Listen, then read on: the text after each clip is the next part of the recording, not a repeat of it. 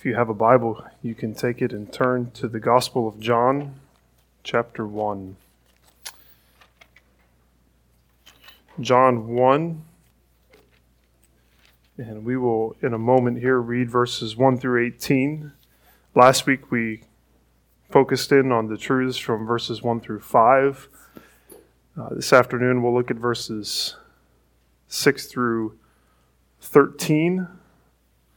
I believe that next Sunday we'll look at 14 through 17, and then we'll use verse 18 on the 23rd as a summary of that whole passage, and think on what it means that Jesus has revealed God to us. But to begin, let's go ahead and read John 1 through 18.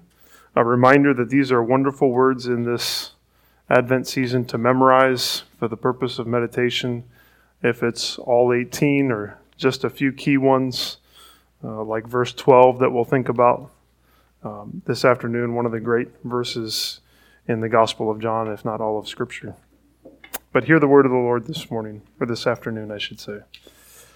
In the beginning was the Word, and the Word was with God, and the Word was God. He was in the beginning with God. All things were made through Him, and without Him was not anything made that was made. In Him was life, and the life was the light of men. The light shines in the darkness, and the darkness has not overcome it. There was a man sent from God whose name was John. He came as a witness to bear witness about the light, that all might believe through him. He was not the light, but he came to bear witness about the light. The true light, which gives light to everyone, was coming into the world. He was in the world, and the world was made through him. Yet the world did not know him. He came to his own, and his own people did not receive him. But to all who did receive him, who believed in his name, he gave the right to become children of God, who were born not of blood, nor of the will of the flesh, nor of the will of man, but of God. And the Word became flesh and dwelt among us. And we have seen his glory, glory as of the only Son from the Father, full of grace and truth. John bore witness about him and cried out, "This was he of whom I said, 'He who comes after me ranks before me, because he was before me.' For from his fullness we have all received grace upon grace. For the law was given through Moses. Grace and truth came through Jesus Christ. No one has ever seen God, the only God who is at the Father's side. He has made him known." As John opens up his gospel and speaks about the incarnation, about Jesus coming into the world as Son of God and Son of Man, he allows that reality to unfold slowly. John is a good storyteller. If you're a good storyteller, you don't let things happen too fast. You let them unfold. And so he sort of allows the weight and the wonder of what he's talking about to hang in the air.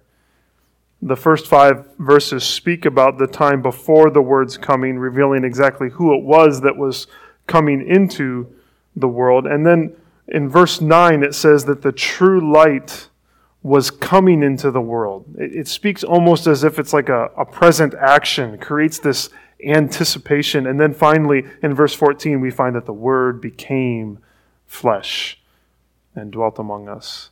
And as John slowly reveals the Word, we find here in verses 6 through 13 that John is speaking primarily about how the revealed Word was received when he entered into his world.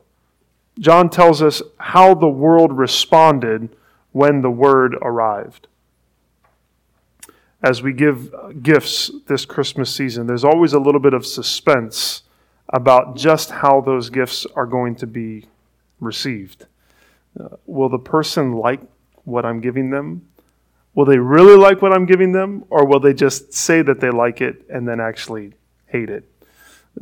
In the giving and receiving of gifts, some people are really good at showing their excitement when they're opening a gift from another person. Is anyone really good at that? Because my sister is the queen. She is awesome. We would go around the circle on Christmas Day opening presents, and I could never compete with her because she was so consistent, and she was at least what appeared to be genuinely enthusiastic about every gift that she got. It was impressive. On the other hand, I know some people who have no interest in putting on a show of any kind. If they like the gift, you will know it. And if they don't like the gift, you will know that as well. And if they don't like the gift that you gave someone else, they might say something about that one too. This often happens, in my experience, with when parents give clothes to teenagers. They'll let you know if they don't like it. Well, we rightly think at this time of year about Jesus as a gift who was sent and given by the Father. The sending of Christ is the giving of the gift of eternal salvation to souls lost in darkness. But how was the Son received when he first came into the world? How did people respond when the Creator entered his creation? And how will we respond? Will we receive him? Or will we reject him like an unwanted gift? Or will we pretend that we're really thrilled about him coming, but in reality not allow his coming to really change our life at all? John actually is able to tell us exactly how we will all respond to Christ, at least initially. But he also calls us to be born again and to believe and receive the word. And so John 1, 6 through 13 proclaims this truth to us this afternoon. It's this, that we will never receive the Son of God unless we are born again. We will never receive the Son of God unless we are born again. As much as we might want to argue that we would have responded differently to the arrival of Jesus or to the testimony of his life, we have to recognize that our salvation found in receiving and believing in Jesus is a work of God from the beginning all the way to the end. Jesus is the only one who can save us, but we will never receive the Son of God unless we are born again. And so as we think on this reality, my hope is that we would see even more clearly the wonder of God's salvation, and that we would rest even more fully in the love of God as our Father. A love that's shown as he sends his Son into a world that he knew would reject him, that he knew would kill him, but a world that he also knew he could make new through the new birth. So John is slowly allowing our eyes to adjust to the light of the world coming into his world. And as he does that, he's also opening our eyes to some witnesses that accompanied him. So as we think about our need to be born again, we can first, in verses 6 through 9, take note of the witnesses to the light. The witnesses to the light. That's what we find in verses 6 through 9. We could think about many of the characters in the Christmas story as witnesses to the light's entrance into the world, as those who saw what happened and could confirm exactly who the light was. So Elizabeth and Zechariah, they were there early on in the process. And of course, Mary and Joseph, they had front row seats to this miraculous entrance of the word into the world. Gabriel, the angel, as well as the other angels, were there before Jesus was born, and then they were there on the day of his birth. The shepherds could be said to be witnesses, and then later the wise men saw and attested to who he was.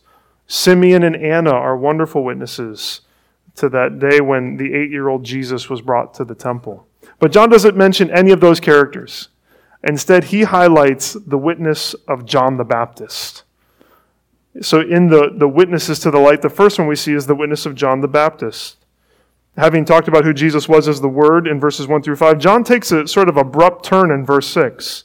He just says, there was a man sent from God whose name was John. He moves from the Word to the witness of John the Baptist. And just to be clear, when he says there was a man sent from God whose name was John, he's not talking about himself. He's talking about John the Baptist, about Jesus' cousin John, who was born a few months before him to Zechariah and Elizabeth in their old age. You can read about their intertwining birth stories in Luke chapter 1. But here we're seeing John the Baptist not as a baby, but as the bearded witness in the wilderness. This is the John who came in the spirit of Elijah and set up camp on the banks of the Jordan River, eating locusts and wild honey, and calling the Pharisees vipers, and commanding everyone to repent and baptizing anyone who was willing, all in preparation for what he said was the soon arrival of the Messiah that he was announcing.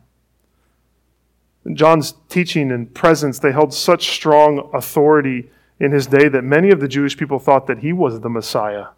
Thought he was the one that they had been waiting for. But John, the author of this gospel, tells us in no uncertain terms in verses 7 and 8 that John the Baptist was not the light.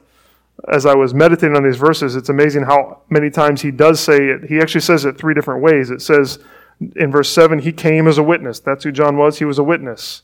And then it elaborates on that, to bear witness about the light. And then verse 8, he was not the light, but he came to bear witness about the light. So John knows that John the Baptist was not the light. He was not the Word. And John the Baptist himself knew he wasn't the light. He fully understood his role as a witness. Look just a little bit further down in John chapter 1, beginning in verse 19. Well, let me just read through verse 23. And this is the testimony of John. When the Jews sent priests and Levites from Jerusalem to ask him, "Who are you?" he confessed and did not deny, but confessed, "I am not the Christ." And they asked him, "What then? Are you Elijah?" He said, "I am not." "Are you the prophet?" And he answered, "No." So they said to him, "Who are you? We need to give an answer to those who sent us. What do you say about yourself?"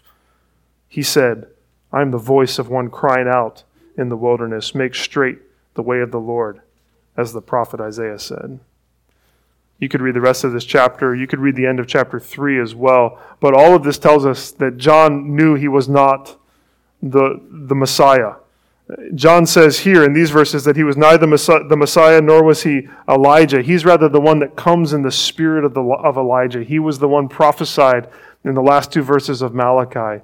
He was the final prophet before the arrival of the Messiah. He was the final witness in this long line of prophetic witnesses. From Genesis 3:15, when God had promised that one born of woman would crush sin and death, the prophets talked about this coming deliverer, slowly revealing more and more about what he would be like. Until John the Baptist, who's the great prophet, rises up and he's able to lift his physical finger and point to Jesus in the flesh. He doesn't have to make a prophecy about someone who is coming. He can point to him on the banks of the Jordan and say, "Behold, the Lamb of God who takes away the sin of the world." John the Baptist was a powerful, powerful witness to who Jesus was, which is why John the Apostle is so quick to bring up his testimony. John is previewing a theme that he's going to weave throughout this entire gospel, which is that of witnesses. Remember, why is John writing? He's writing so that we would believe that Jesus is the Messiah, the Son of God, and that by believing we would find life in his name. And to that end, he's going to provide us with witnesses throughout the gospel. John 5, verses 30 through 47 is a great example of this. Jesus mentions John the Baptist. He mentions his own works and signs. He mentions the voice of the Father at his baptism, the Old Testament scriptures, and Moses, all as witnesses to who he was. He's telling the crowd there are so many witnesses to exactly who I am. And then John provides witnesses like the woman at the well, who says, "Come see a man who told me everything I ever did." Or the man born blind who was given sight, who said, "I don't know exactly who he is, but I know I was blind, and now I can see." And that guy did it. Now, they all serve as witnesses to who Jesus was. And in verse 7, we read that John the Baptist bore witness. Look at this in verse 7. Why did he bear? He came as a witness. Why? To bear witness about the light, that all might believe through him. That's John's goal, that we would believe in who Jesus is. The Gospel of John is not asking us to blindly or irrationally believe these things, which is why John calls witnesses, just like any good attorney would in trying to prove his case. He calls individuals and he calls signs and miracles and the words of Jesus and the words of scriptures and John the Baptist, all to show that Jesus truly was the Savior that he claimed to be, that he really lived and he did everything that the gospel writers talked about, that he really died, that he truly rose again, that our faith is rooted in reality, a reality attested to by eyewitnesses. And when we accept that testimony, the testimony of these witnesses, the testimony of Jesus, we become witnesses. That's what Acts has been teaching us. We are witnesses of who Christ is. We are called to announce, like John the Baptist and John the Apostle and all these others, that Jesus is the Lamb of God. He is the only hope of forgiveness. Well, there's another witness mentioned here in John 1 along with John the Baptist. We saw this witness a little bit in verses 4 and 5 last week. And verse 9 also points to this witness, which is the witness of the light. The witness of the light. The light, who is Jesus, is a witness to himself. But more specifically, it's the presence of the light in all people that shines as a witness. The light is God. John later writes, God is light, and in him is no darkness at all. And despite the effects of the fall, the light of God as a source of life still shines in all people as a witness to every single person. It shines in the darkness of the world and our hearts, and it's not completely snuffed out. It's not overcome, verse 5 says. And verse 9 tells us that Jesus, who is God, was coming into the world. And then what's it say about him? He was coming into the world, and it says that he was the true light, which gives light to everyone. To everyone. All people see and know in some way the light of Jesus.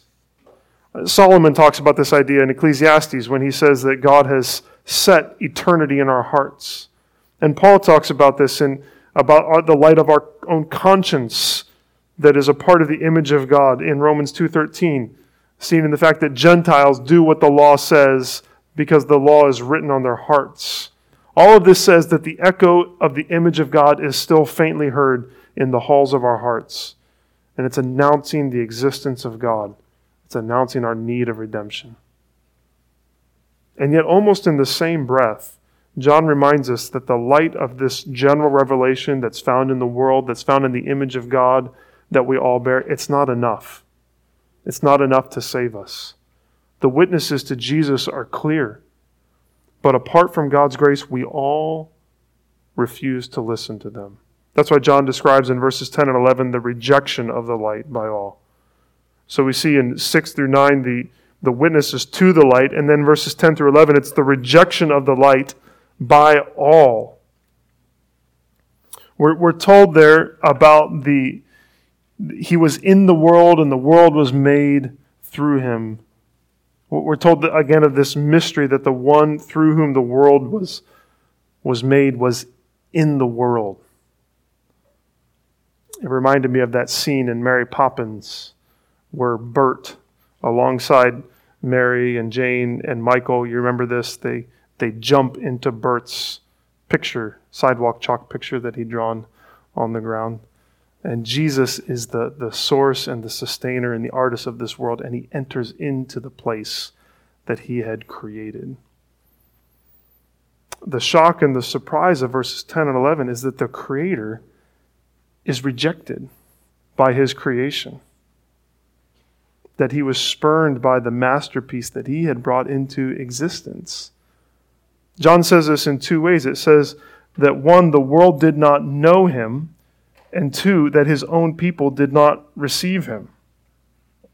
Now, all rejection of Jesus finds its final source in our sinful suppression of the truth. So Romans 1, 18 through 22 tells us that we are able to clearly see who God is because of the world that he has made and the light of his image in us. We all know who God is, but because of our sin, we press that down. We suppress the truth and we reject our Creator.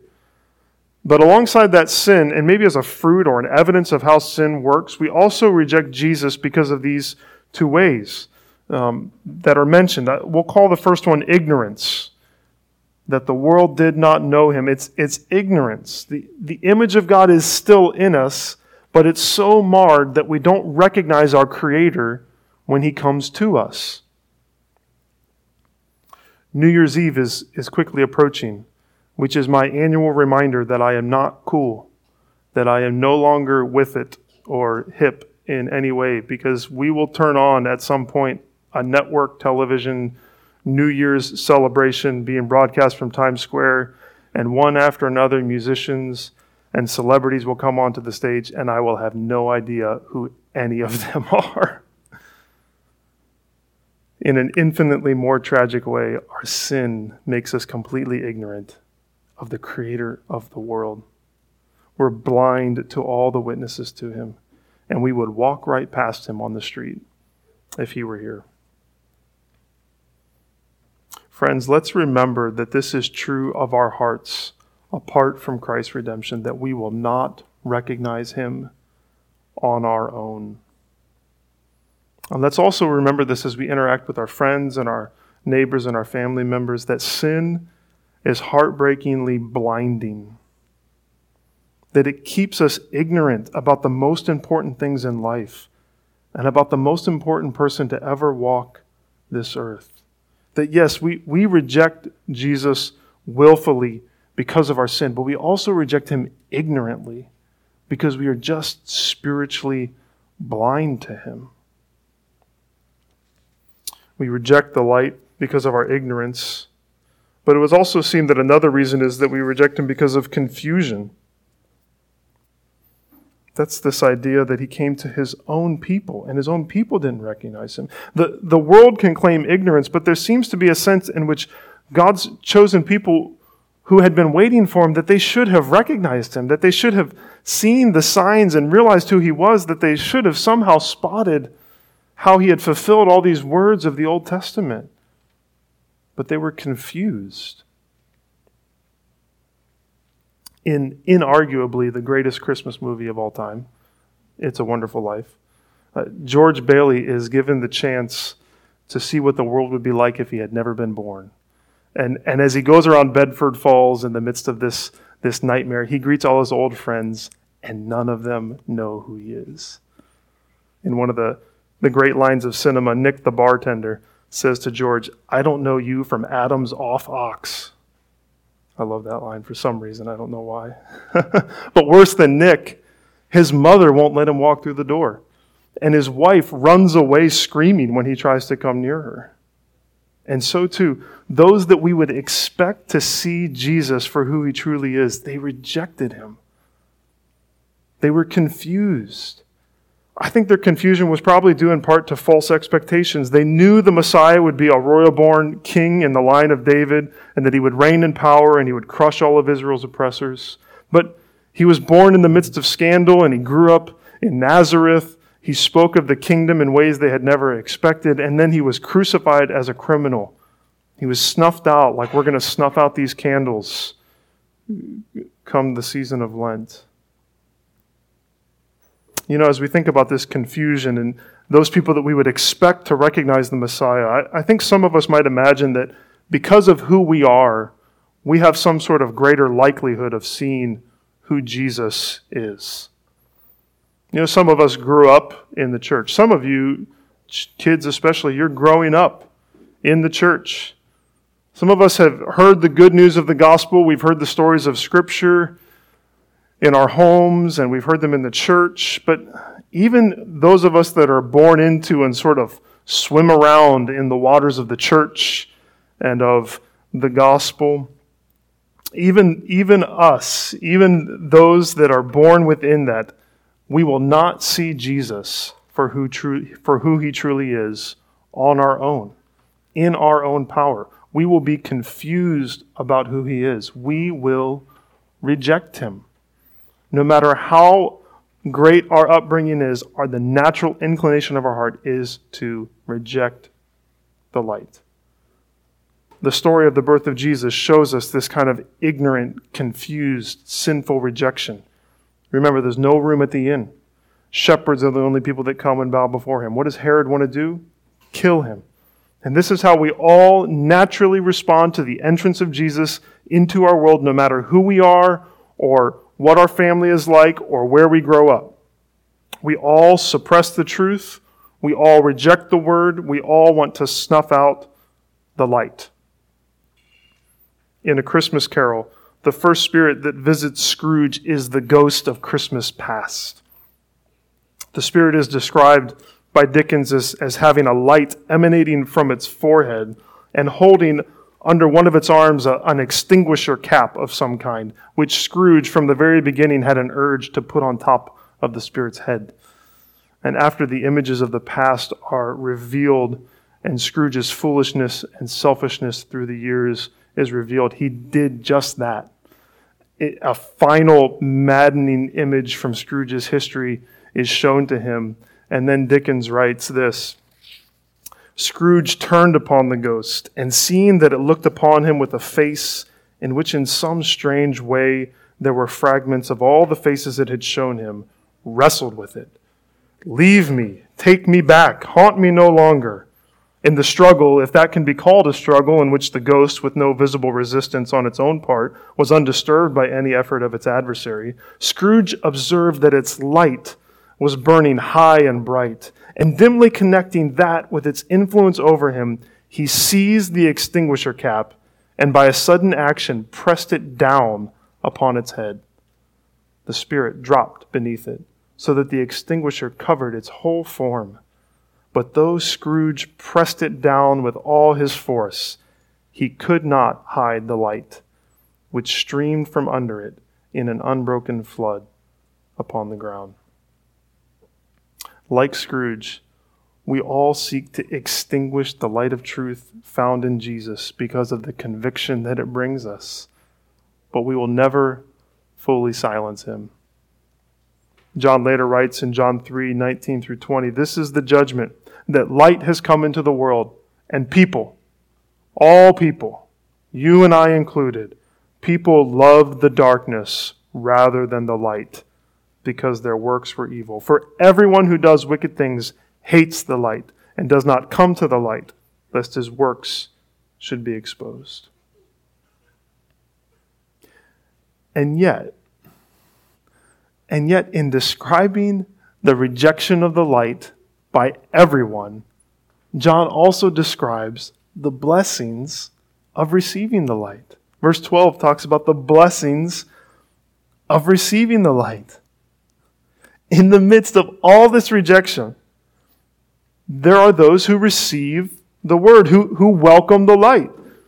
There are hearts who don't cast him out, but hearts that prepare him room. And the blessing and the gift that comes from receiving and believing in the word is that we are given a right. We are given authority. We are given power to do what? To call ourselves children of God. We who had rejected God are welcomed back into his family as sons and daughters.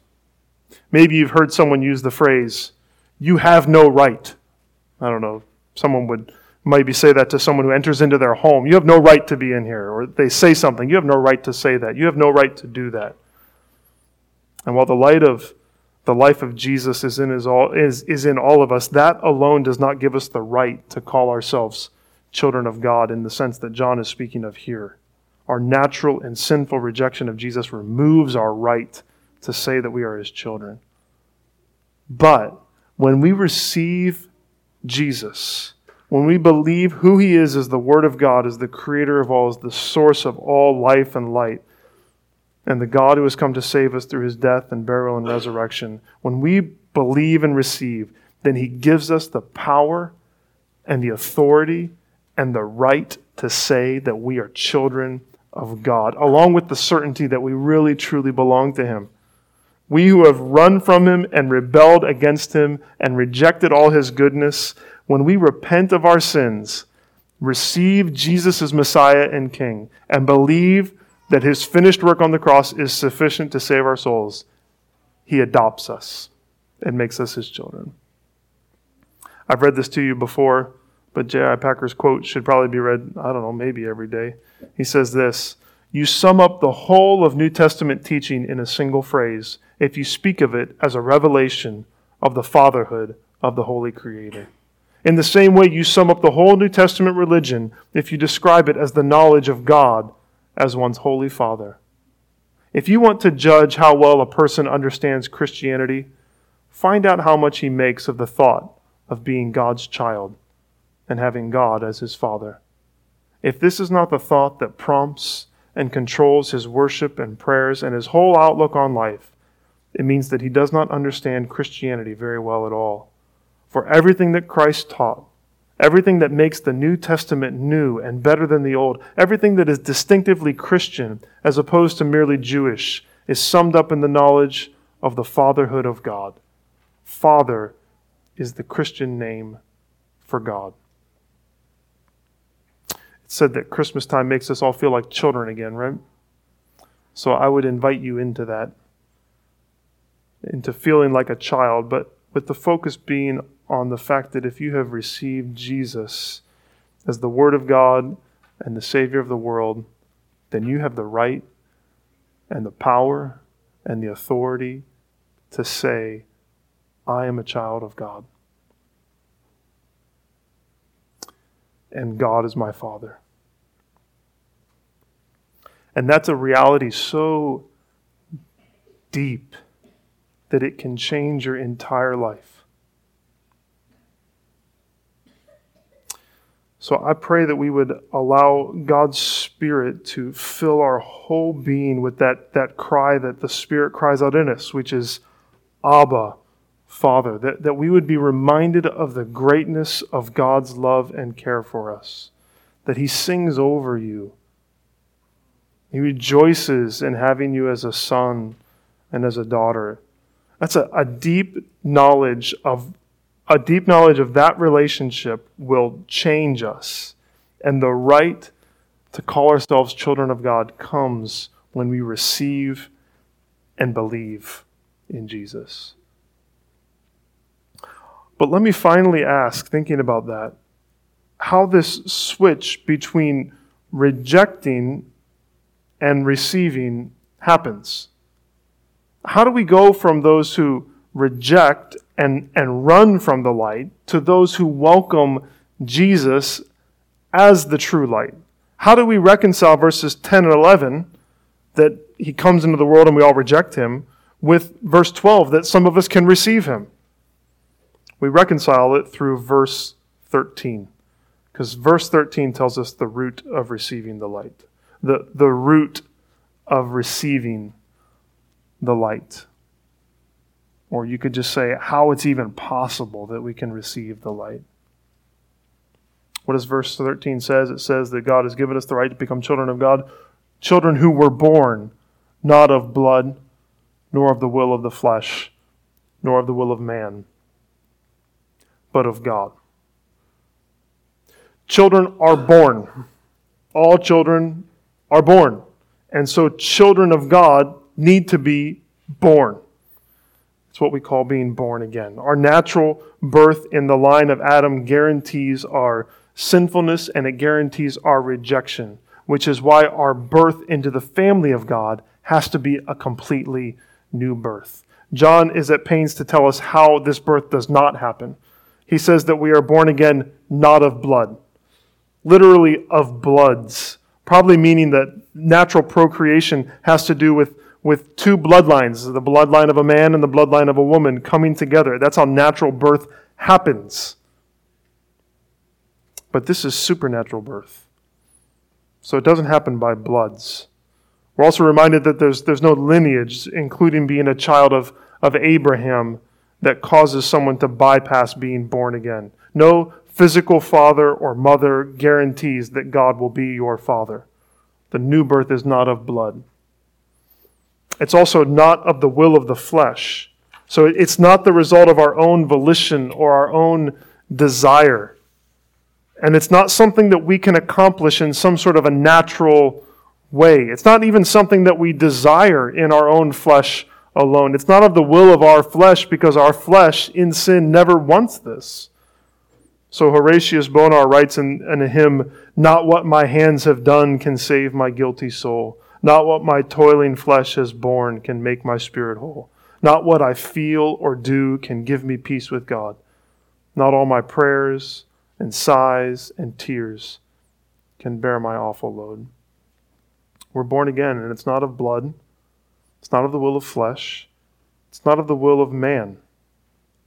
John's piling up phrases showing that to receive the right to call ourselves children of God through the new birth is nothing that a human being can accomplish on his or her own.